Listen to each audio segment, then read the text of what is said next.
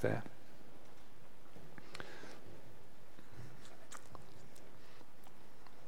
So I'm going to use the screen.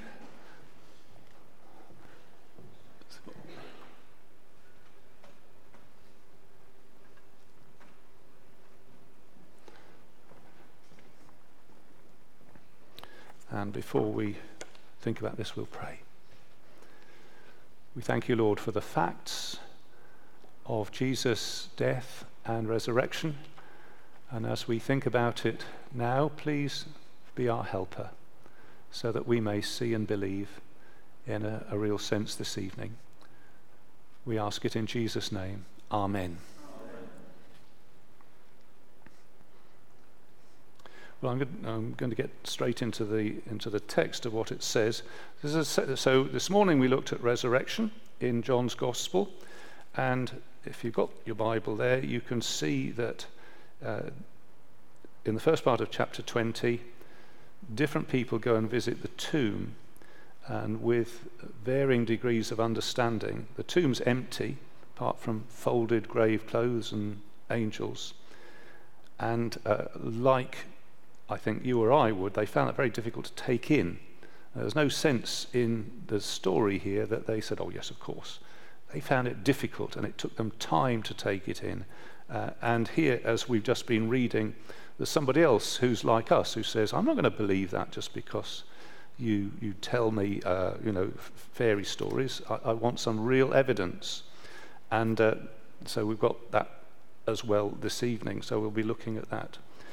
So in the first part of the chapter, we see people moving towards faith, and this second part of the chapter is what happens the same night, verse 19, on the evening of that first day of the week, and also what happens a week later, which is there in verse 26. A week later, his disciples were in the house again.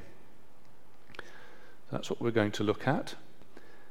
And previously, Mary had said to the disciples in verse 18, I've seen the Lord. So this remarkable testimony from Mary.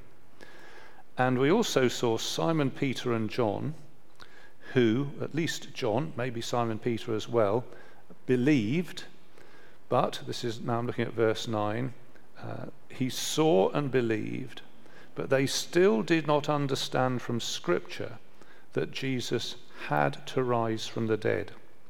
So there was some sort of necessity, some sort of strong connection with the Bible that they hadn't yet understood and they were working on. And I was saying this morning that we too make a journey of faith, and there are things that we try and connect, and we don't always get the connections straight away.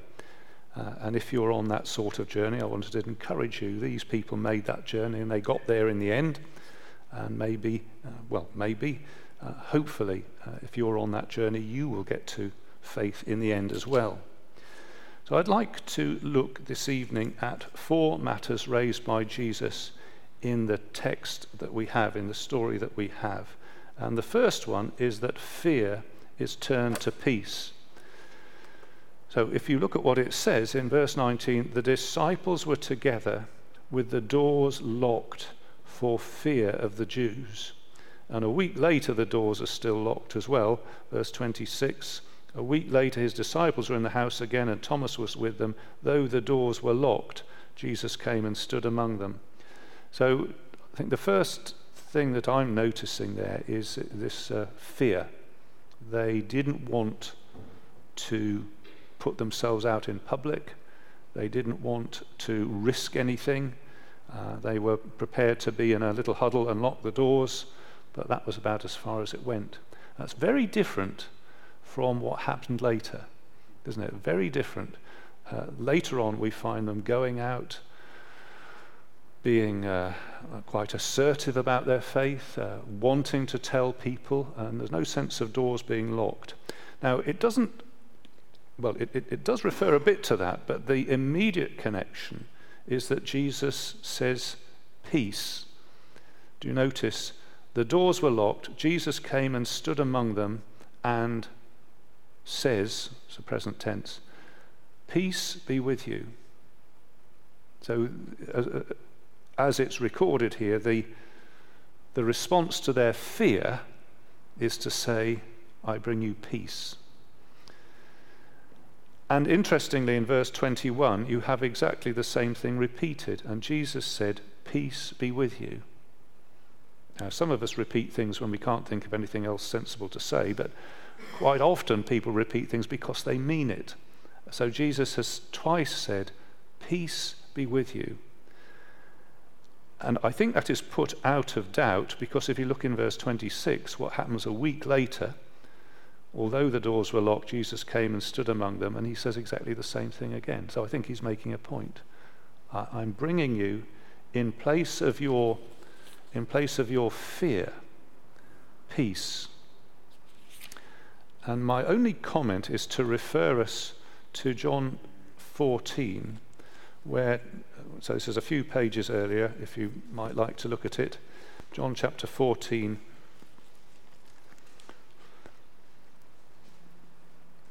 John chapter 14 is in the middle of quite a long section of teaching that Jesus gives when his death is very, very close, when he's with his disciples and they're eating probably the Last Supper together.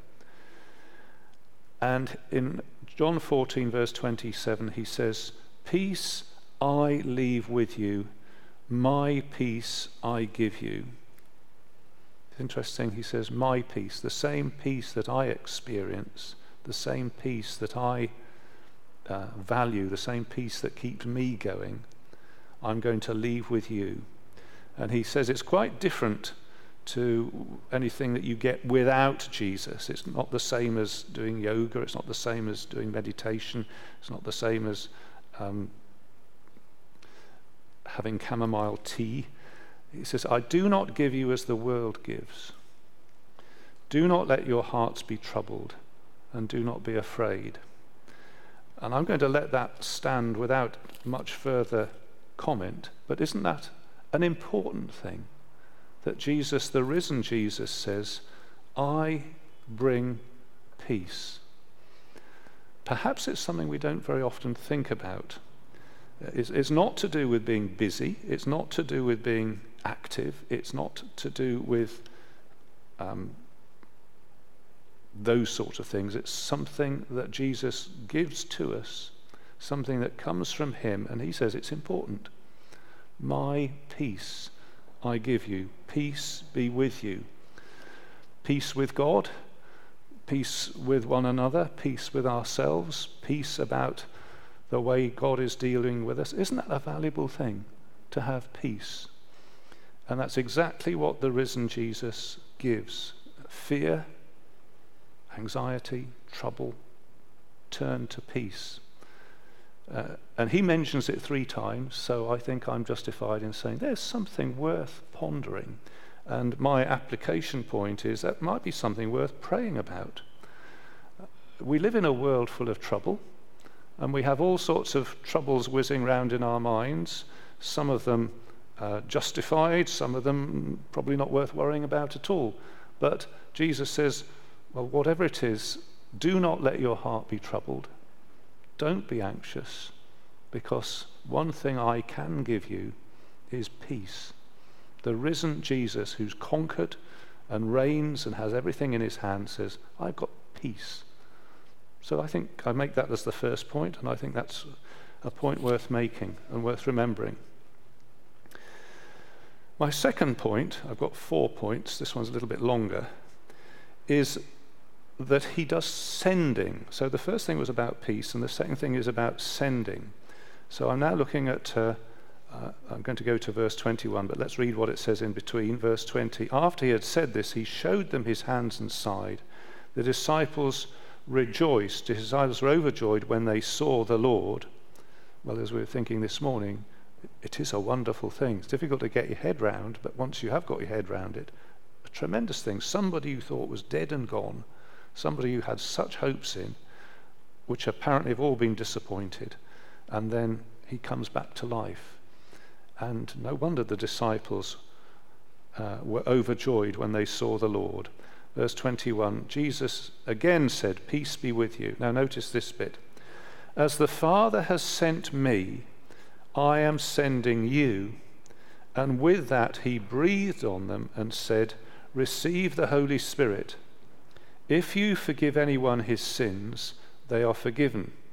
If you do not forgive them, they are not forgiven." What's he talking about? What's going on here? It's to do with sending, isn't it? "As the Father has sent me, I am sending you." And Jesus is making a comparison with what the Father has done with him to what he is doing with his disciples. And he's talking to those specific disciples there all those years ago, the first generation disciples. And he's sending them, he doesn't say with the gospel, that's to say the Christian message, but I think that's very clearly what's implied. He's sending them on a mission. And as the Father sent the Son, so the Son sends the disciples. It's like what he said in John 17:20, where he said, "My prayer is not for my disciples alone, I pray for those who will believe in me through their message." And he's thinking of the disciples, these first generation people who were seeing and eyewitnesses, hearing exactly what Jesus said. He says, "Now the Father sent me, and then you guys, I'm sending you." But not only does he send them in that sense, but he sends them with the Holy Spirit. And we could say that in a sense the Son also sends the Spirit. I'm looking at verse 22 where it says, "And with that he breathed on them and it said, 'Receive the Holy Spirit.'" Now I'm going to say that this is quite compact. There's lots of explanation that you could and probably need to fill in, but what Jesus says is very, very compacted. He just boils it down to the barest minimum. So what we're talking about is mission. Mission meaning a purpose where there is a movement to people from God, and it's a movement to people to bless them, to tell them something, to open their eyes, to change their lives, to do all those sorts of things. And this movement started with the Father sending the Son. So that's a mission, isn't it? The Son is sent on a mission. And it continues with the Son sending his disciples, so he sends them on a mission. And along with that sending is the giving of the Spirit. So the Spirit too is part of this mission. It's an interesting picture, isn't it, of a missionary God, a God who doesn't just wait for people to come to him, but who goes out of his way and makes a deliberate initiative to go out to people. And that's exactly what Jesus is involved with here. The Holy Spirit part of it, he breathed on them and said, "Receive the Holy Spirit." Well, breathing, I don't know whether you know that the Greek word for breath, pneuma, is the same as the Greek word for spirit, which is pneuma, from which we get pneumatic, as in pneumatic tires. When we turn the letters into English. So he's breathing on them and saying, "Receive the Holy Spirit. I am able to give the Holy Spirit to you." Now, I would say this is done proleptically. You're glad I said that, because I didn't know what it meant either. It means ahead of time. So it's something you do now in advance of the real thing later. And we know from the Bible on the day of Pentecost, they had to actually wait. And then the reality of receiving the Holy Spirit. Remember the day of Pentecost, great big event when the Spirit came down like wind and flames of fire. And then when that point was reached, definitely the disciples came out of their locked rooms and started to speak about Jesus Christ. And that I would say, is what Jesus is referring to here, referring to sending and mission. Shall I sharpen that up? I didn't realize how blurred it was.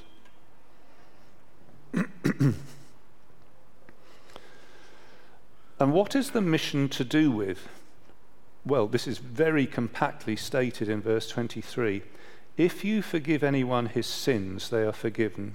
If you do not forgive them, they are not forgiven. Now, let me tell you what I don't think he's saying.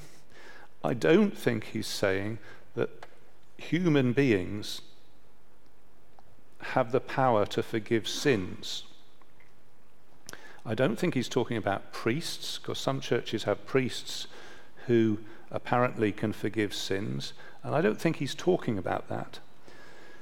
And the reason I say that is because Jesus himself says that the Son of Man has authority on earth to forgive sins. And you remember his critic says, well, only God can do that. That isn't something that human beings have in their hands, like writing checks or something like that. And I think that's right. Human beings don't have that power any more than human beings have the power to give the Holy Spirit to people. This is something divine. It's Jesus who gives the Holy Spirit, and it's Jesus from whom forgiveness comes. However, there is a method that Jesus uses to give forgiveness, and the method is the gospel, is this good news that God goes out of his way to bring to people, and that people are invited to receive and believe. And he says that this is what's at stake, is forgiveness of sins. And I think the point he's making is that it is an effective means and it is the sole means. So if you forgive anyone his sins, they're forgiven. I think what he's saying is, if you speak to somebody, you explain the good news of Jesus Christ, you explain the cross, you explain the resurrection, you explain it because you know about it, I've taught it to you guys, you go and tell them, if they believe that, they are forgiven. It is effective. So there's something gloriously certain about the Christian message. It isn't saying if you believe in Jesus Christ, well, you might be forgiven, you might not. And it isn't saying if you believe in Jesus Christ, actually you've got to add to that quite a lot of your own effort. You've actually got to be a good person and turn over a new leaf and that sort of thing. And even then you might not have done enough. It doesn't have that quality to it. It has an effectiveness. And there's a song that was written by Charles Wesley way back in the 18th century. I think it was him. The vilest offender who truly believes. Was it Wesley? The vilest offender who truly believes, that moment from Jesus a pardon receives. That's very categorical, isn't it? The vilest offender who truly believes, that moment from Jesus a pardon receives. If you forgive anyone his sins, they are forgiven. If somebody accepts your message, the message that comes through you, they are forgiven. It's effective, and it's the sole means of forgiveness. If you do not forgive them, they are not forgiven. I think that's a very concentrated way of saying there is no alternative. There is no plan B. It isn't saying there are other messages which are equally as good. You just choose which one you want. It is not saying that all religions more or less lead to the same thing. Jesus doesn't say that sort of stuff.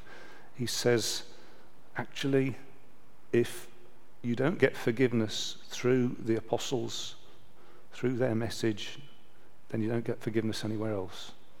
It's the effective means, and it's the sole means of forgiveness. There is no other message. There is no other Saviour. There is no other person who died on the cross. There's no one else who has risen from the dead. It's a very strong claim, but that's the claim Jesus is making in that statement. And I've unpacked it a little bit, but I realise you might say, but I think that's a fair idea of what Jesus is saying there, and I think something for us to appreciate. I know a number of us here have been Christians for quite a long time, but isn't that a wonderful message? Not something to get tired of. If we receive this message, we are forgiven, And it's a message that God has gone out of his way to give to us. And God is continuing to go out of his way to send, to give, and so on. Let's look at a third thing now. I'm looking at seeing and believing, or seeing whether it is or isn't believing. So now we come to verse 24. Now Thomas, called Didymus, one of the 12, was not with the disciples when Jesus came. So the other disciples told him, "We have seen the Lord." But he said to them, "Unless I see the nail marks in his hands, and put my finger where the nails were, and put my hand into his side, I will not believe it." That's John 20, what verse is it? 25. So he's saying, I insist on the physical evidence. That's what he's saying, and you can probably sympathize with him. A week later, his disciples were in the house again, and Thomas was with them. Though the doors were locked, Jesus came and stood among them. So you notice that his resurrection body there were certain things by which it was not limited the way that our bodies are. How did he manage to get there through a locked door? Well, I don't know, but he did. He says, "Peace be with you." And then he says to Thomas, "Put your finger here, see my hands. Reach out your hand, put it into my side." So he's not saying to Thomas, you can't have the physical evidence. He actually says, here is the physical evidence. So here I am, here is the risen Lord with the nail marks still in his hands, and where the spear went into his side, apparently still visible. And Thomas says, if you're going to claim resurrection, which is such a bizarre thing to claim, I'm not going to believe that unless I've got some very, very good evidence. And Jesus says, absolutely, here is the very good evidence. There's my hand, there's my side. Check it out as much as you want. And then he says, when you've checked it out, you believe it. Notice what he says, stop doubting and believe. So it's interesting that Jesus doesn't criticize Thomas, at least not at this point. He doesn't say, you should have believed this. He says, no, fair enough. Here's the evidence. But once he's given the evidence, he says, now you've got to believe it. Because if you're not going to believe that, that's just being perverse. I've given you the abundant evidence. And there's Thomas, for whom seeing is believing. He sees, touches, and Jesus says that's how you have faith. And you need to have faith. It's perverse not to. And he says, verse 28 is the high watermark of faith in the New Testament. So it's the very highest level that it's going to go to, which is to say to Jesus, my Lord and my God. So it doesn't get any higher than that. To say to Jesus, my Lord and my God, that's faith. The high watermark of faith. Now then, in verse 29, Jesus says to him, because you have seen me, you have believed. So for him, seeing was believing. And now Jesus refers to the situation of people like us in following generations who do not have access to the physical body of Jesus Christ, because this took place over a limited period.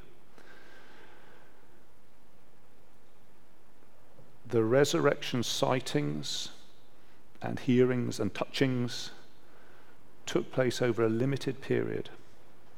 And we live outside that period. We're 2,000 years on. And Jesus says, I'm sorry, I'm not going to come to every church meeting as in the risen Christ and show you my hands and side. I'm not going to do that. I've done it once. Done it over in those years and days. Now I'm in heaven.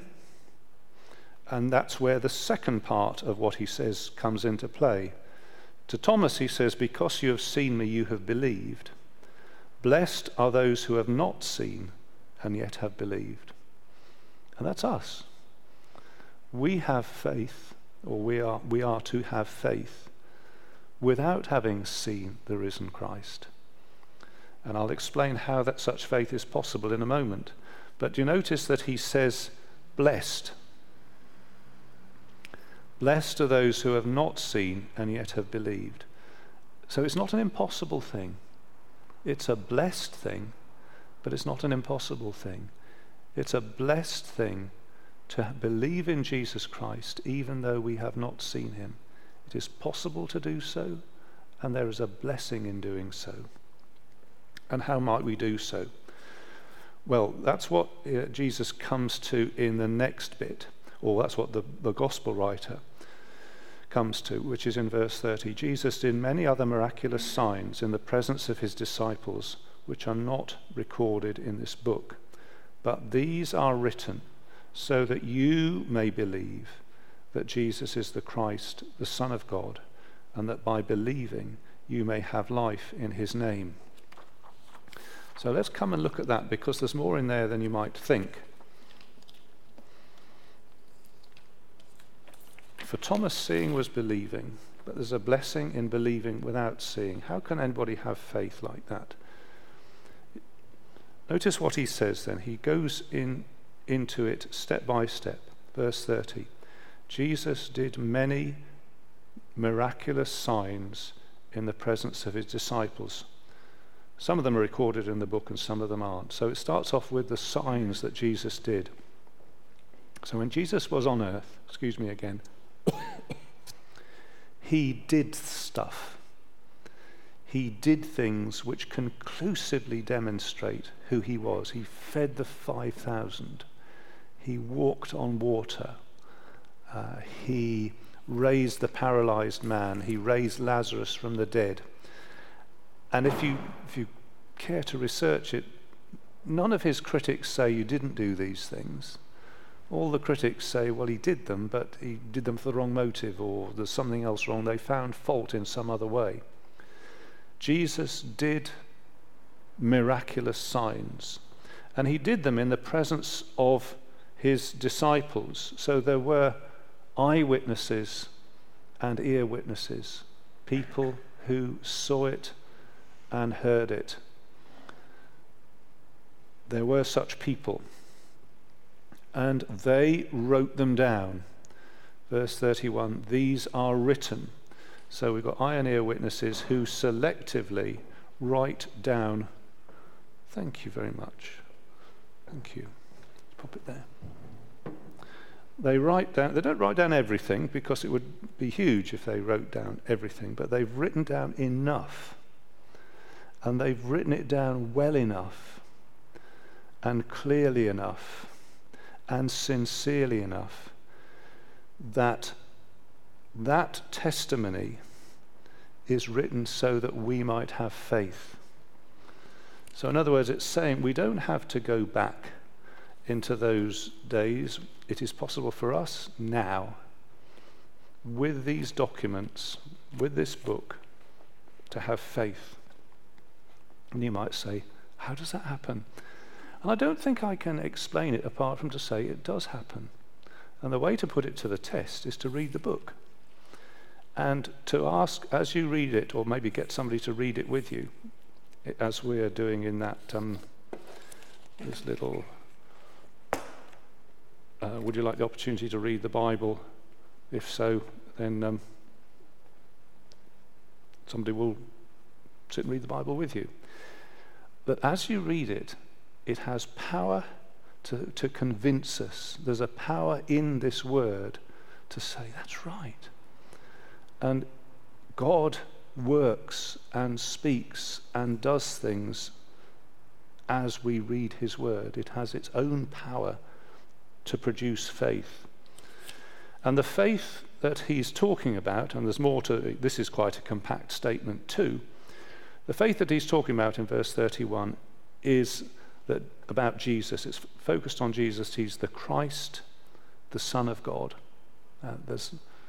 That covers a lot of things, actually. But he's the Messiah, foretold in the Bible, He's the Messiah who is the King, who comes to die for his people. He's the Son of God who has the power and authority of God. He's not an ordinary person in that sense. And John says, if you have faith like that, you have life. And the sort of life that he's referring to here is eternal life. If you read that book, hear that word,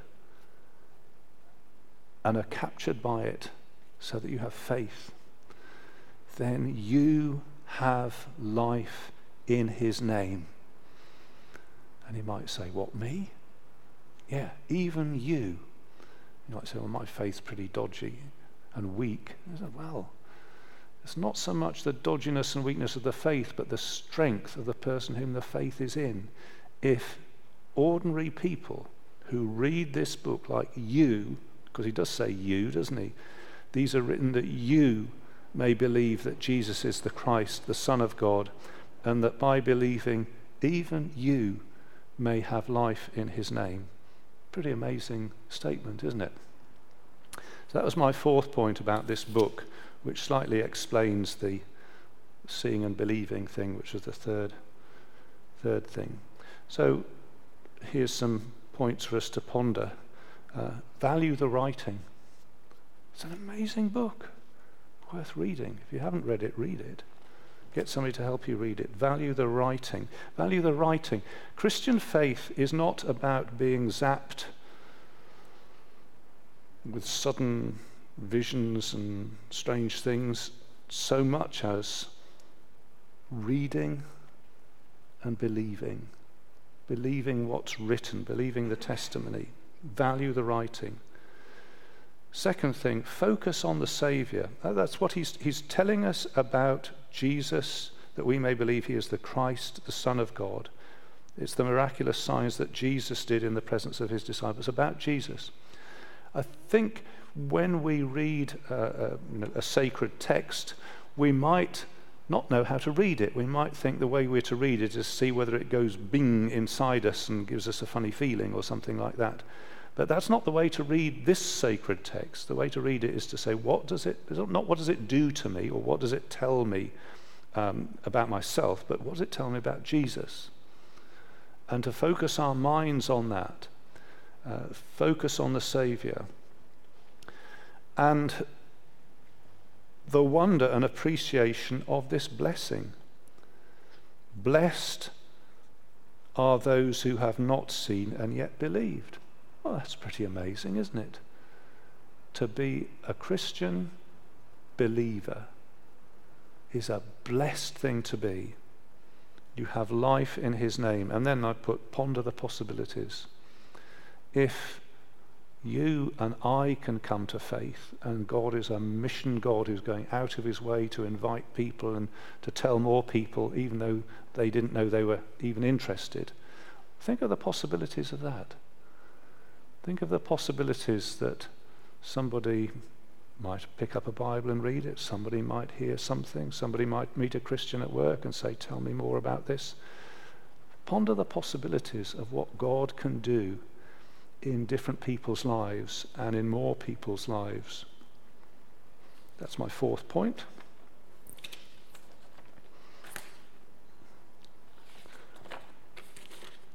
And just by way of recap, what were the points? Fear was turned to peace.